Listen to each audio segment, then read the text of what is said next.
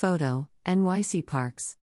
Parks and the U.S. Army Corps of Engineers have been partners on this project since its inception, and this year is no different.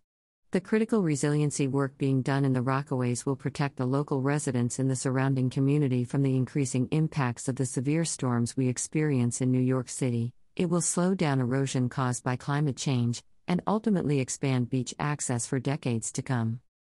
The summer 2022 operational plan that we collaborated on allows us to keep as much of the beach safely open as is possible, with only 6 blocks closed to sand access and swimming as construction moves forward. The impact of the work that the Army Corps has already done in the Beach 30s is a prime example of how successful these groins are in keeping the sand in place. It has allowed us to bring swimming back to an area that has not been open in years.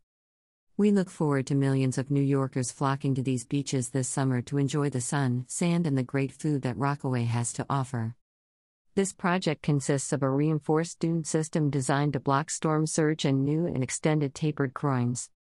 These stone groins are jetty-like structures extending out into the ocean intended to trap sand and reduce beach erosion, and help maintain a critical natural buffer between the Atlantic Ocean and local communities.